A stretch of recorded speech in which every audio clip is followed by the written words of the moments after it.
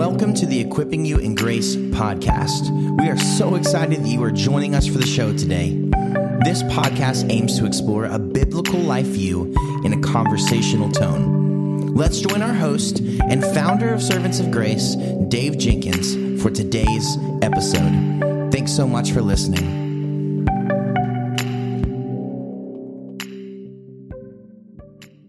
Welcome back to the Equipping You in Grace podcast. My name is Dave, and I'm the host for this podcast. And with me today, I have the great privilege of welcoming Sydney. Sydney, welcome to the show. I'm excited to have you, sir. Thank you. I'm excited to be with you. Thank you, sir. Can you please tell us about your life, marriage, ministry, and some of the current ministry projects that you're working on? Yes, I could do that. I was born on April 13, 1935, and I married my wife Marie in 1957. We have 3 children, and they're all married. We have 10 grandchildren, and for now we have 4 great-grandchildren. As to my education, I attended Calvin College from 1958 to 61, then Calvin Theological Seminary from 1961 to 64, and then the Free University of Amsterdam from 1964 to 1970. After that, 6 years in Europe, we came back to Canada, and I served 2 churches there, Clarkson by Toronto, Ontario, and Delta by Vancouver, BC. Wonderful. In 1978, I was asked to teach biblical theology at Calvin College, and at the same time I had an appointment to teach theology at the King's College in our hometown in Edmonton. So after 1 year at Calvin, we got a U-Haul and moved all our furniture to the King's College in Edmonton, where I was the only theologian. So I developed 6 different courses in theology for the students. In 1990, I was called to teach homiletics at Calvin Theological Seminary, and I taught 6 different courses in biblical hermeneutics and preaching. I retired from full-time teaching in 2004, and in retirement from full-time teaching, I'm writing commentaries for preachers. I'm currently working on completing the series of Preaching Christ from the Old Testament. After I completed the textbook, Preaching Christ from the Old Testament, the publisher suggested that I demonstrate my method on a specific Old Testament book, and I selected Genesis because it is foundational for biblical studies as well as theology. Since Genesis is Hebrew narrative, I thought the second book in the series of Preaching Christ should be another genre than narrative. So I selected Ecclesiastes. That was wisdom literature. Next came Daniel, prophecy, apocalyptic literature, and then Preaching Christ from Psalms. And that leaves one more major Old Testament genre that I haven't written on, and that is law. So now I am working on Preaching Christ from Leviticus. That keeps me busy, and it keeps me happy. There's a reason to get up in the morning. Wonderful. I've definitely have loved reading. I've read a few of your books and think they're very, very helpful and insightful. So I'm thankful for your work. And we're talking today about another book that you've just recently written. It's forthcoming here at the end of next month. From Christ to Cosmos, Creation to New Creation. Why did you write this, and how do you hope it's received? The title of the book is From Chaos to Cosmos, and then the subtitle is Creation to New Creation. The editors of Crossway's Short Studies in Biblical Theology invited me to take part in this series, and they sent me a list of about 40 to 50 themes from which I could choose, and somehow the theme Chaos Order piqued my interest. It's a theme one can trace through the scriptures from Genesis 1 to Revelation 22. Writing From Chaos to Cosmos has been an exciting, eye-opening journey for me. I think this book will be well received, especially since it can be used not only by preachers for preaching a series of sermons on this topic. It can also be used by lay people, either individually or in small group Bible studies. Each of the 14 lessons ends with a series of discussion questions. Yeah, I love this series. I think it's just incredible. I studied, the Bible in seminary. I got a degree in the Bible. And I just find it so fascinating. I learned something new about this, even though I studied at the seminary level. I think it's just an excellent series. As you wrote this book, as you prepared to write it, what did you learn, as you wrote this book? book? I learned many new things, but in particular, what struck me is once you are aware of the chaos, from chaos to cosmos theme in the scriptures, the familiar passages in the Gospels show another depth dimension that I was not aware of before. And I can give you an example of that a little later if you wish. Oh yeah, that'd be fine. That'd be fine. What's your definition of the chaos and the cosmos? Yeah, that is. The editors were really concerned about that. I defined that clearly. The Webster offers us a good initial definition of chaos. They define chaos as the infinity of space or formless matter supposed to have preceded the existence of the ordered universe. As a Christian, I would leave out the supposed to have, and I would just make the chaos is the infinity of space or formless matter that preceded the existence of the ordered universe. And Webster also helps nicely with cosmos, which it defines as the world or universe regarded as an orderly, harmonious system. The Hebrew uses a variety of words for chaos and cosmos. Genesis 1 reads, "In the beginning God created the heavens and the earth." That is the cosmos, which God pronounced good 6 times and very good the 7th time. So cosmos is what is good, harmonious, very good. Genesis 1 verse 2 backs up to the earliest stage in God's creation of the earth and uses 5 words for the primeval chaos. The earth, it says, was without form and void, and darkness was over the face of the deep, and the Spirit of God was hovering over the face of the waters. These words will be used in later scriptures, either individually or in combination, to refer to some form of chaos. Genesis 1 adds 2 more words that refer to chaos. Verse 10, seas, and verse 21, great sea creatures or sea monsters. So we have a total of 7 words in Genesis 1 that refer to chaos. And what stands out in these 7 words is that chaos is without form, void, a lifeless wasteland, in other words, darkness, and waters. Now this original chaos was not evil. God created it.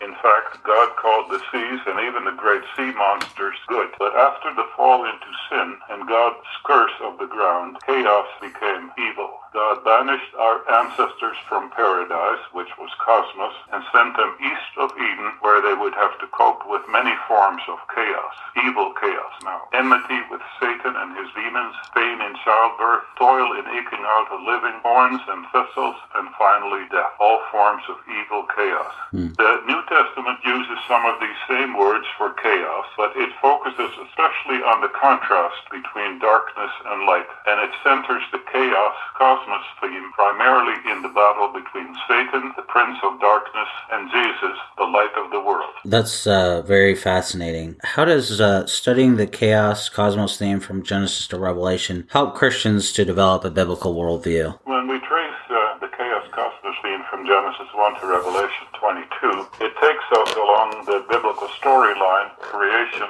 fall, redemption, and new creation. And this in turn will deepen our understanding of the relationship between God, humanity, and the world. In other words, the biblical worldview. The chaos cosmos theme reveals that God is the sovereign creator who in the beginning created chaos, good chaos, and then with his powerful word ordered the chaos into an orderly, harmonious cosmos.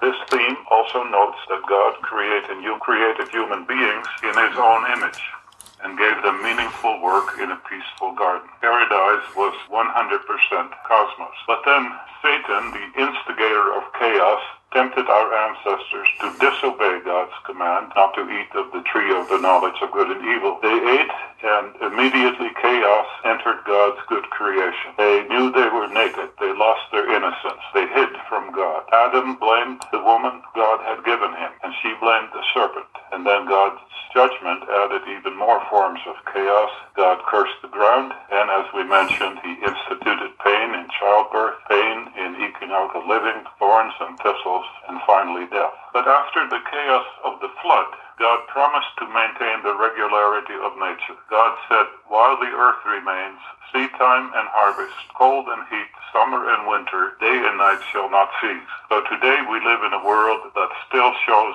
remnants of God's good cosmos, even while it is shot through with evil chaos. In the New Testament, the chaos cosmos theme reveals that God so loved the world, the cosmos in Greek, that he gave his only Son, that whoever believes in him should not perish, which would be chaos, but have eternal life, cosmos. Early in his ministry, Jesus was tempted by Satan. Jesus withstood the temptation, and thus, according to a little allegory or a parable, binding Satan so that Jesus could free people from Satan's dominion. Jesus cast out demons, healed the sick, raised the dead, and finally rose from death himself. The light of cosmos was breaking into the darkness of chaos. When Jesus comes again, the light of cosmos will completely banish the chaos of darkness. In Revelation 21, John writes, "Then I saw a new heaven and a new earth," cosmos, "for the first heaven and the first earth had passed away, and the sea," interestingly, chaos, "was no more. And I heard a loud voice from the throne saying, Behold, the dwelling place of God is with man. He will dwell with them, and they will be his people, and God himself will be with them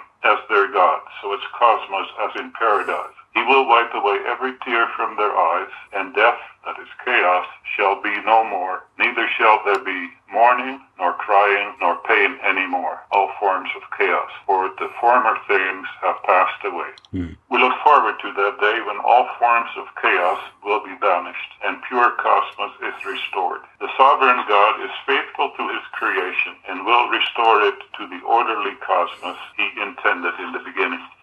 Amen. How does the Chaos Cosmos theme help Christians to read the New Testament in light of the Old Testament? As I mentioned in tracing the Chaos Cosmos theme through the scriptures, I was amazed at how it provides a deeper understanding of familiar gospel narratives. I'll just give you one example. We read in Mark that one evening Jesus and his disciples were crossing Lake Galilee in a small boat. Suddenly a great storm arose, whipping up the waters. The mighty waves crashed into the boat and filled it with water. The disciples, who were experienced fishermen, were terrified. They woke Jesus, who was asleep in the stern, and shouted at him, "Teacher, do you not care that we're perishing?" Chaos. Jesus woke up and rebuked the wind and said to the sea, "Peace, be still." Then the wind ceased and there was a dead calm, cosmos. He said to them, "Why are you afraid? Have you still no faith?" And they were filled with great awe and said to one another, "Who then is this that even the wind and the sea, chaos, obey him?" Mark says that Jesus rebuked the wind and said to the sea, "Peace, be still." The word rebuke is also used in Psalm 104, verse 7, of God in the beginning rebuking the chaotic waters. "At your rebuke, the waters fled. At the sound of your thunder, they took to flight." Who then is Jesus?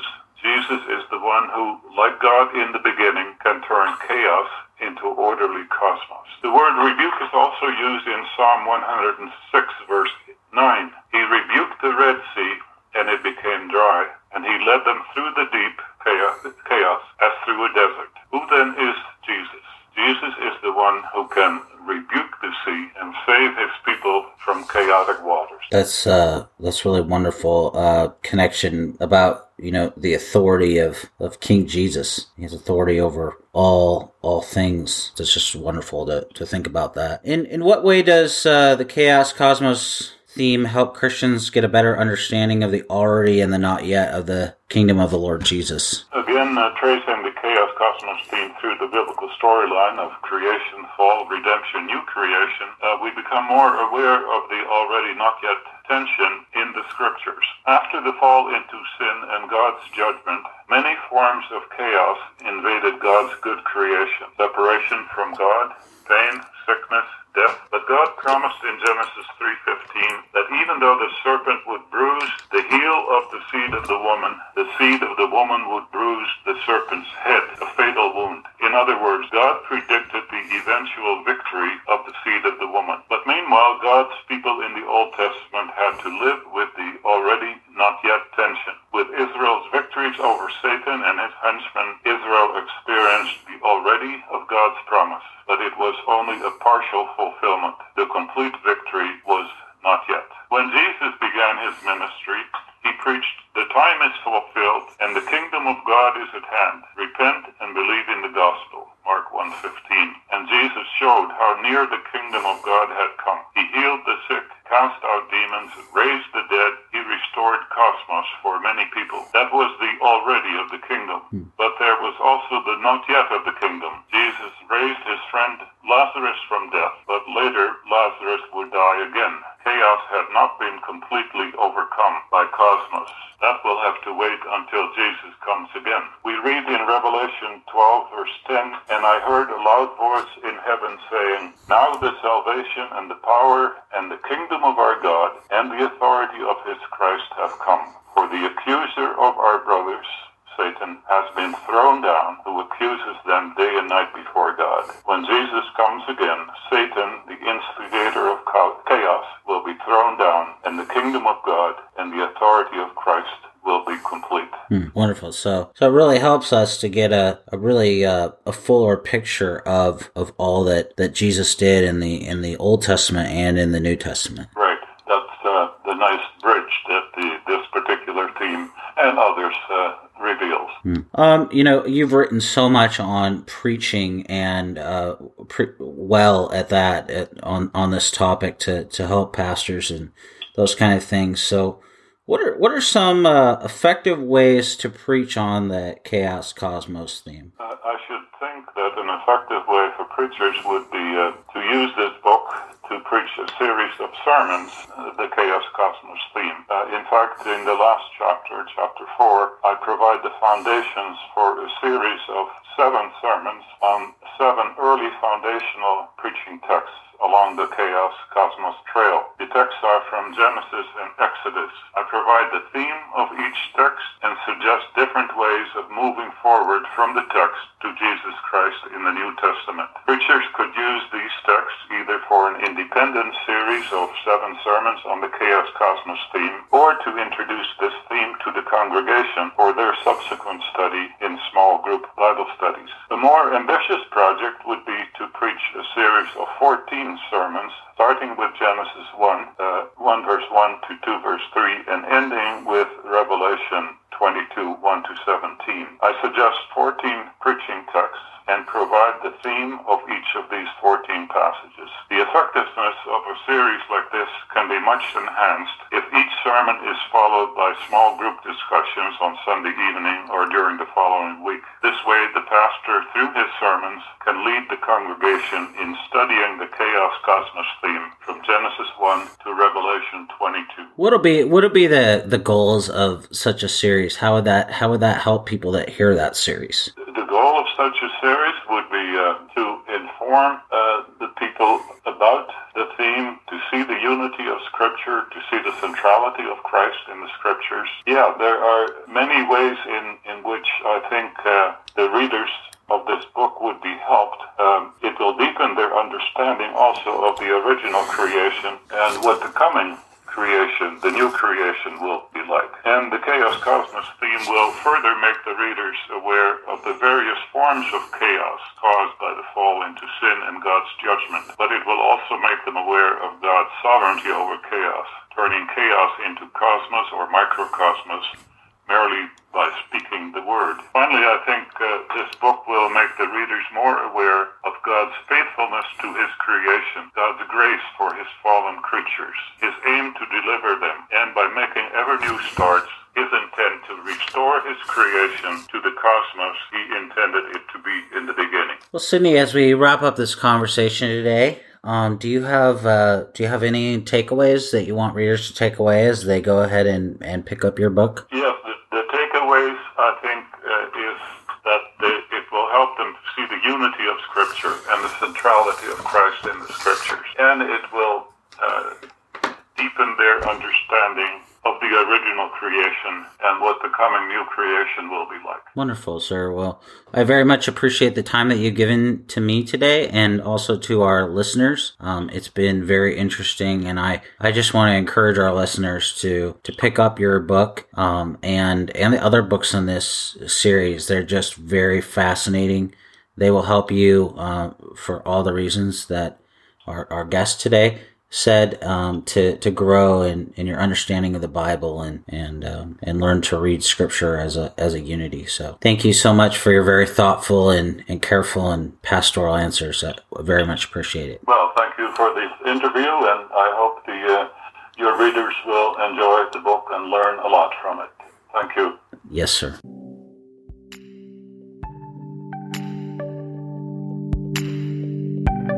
Thank you so much for listening.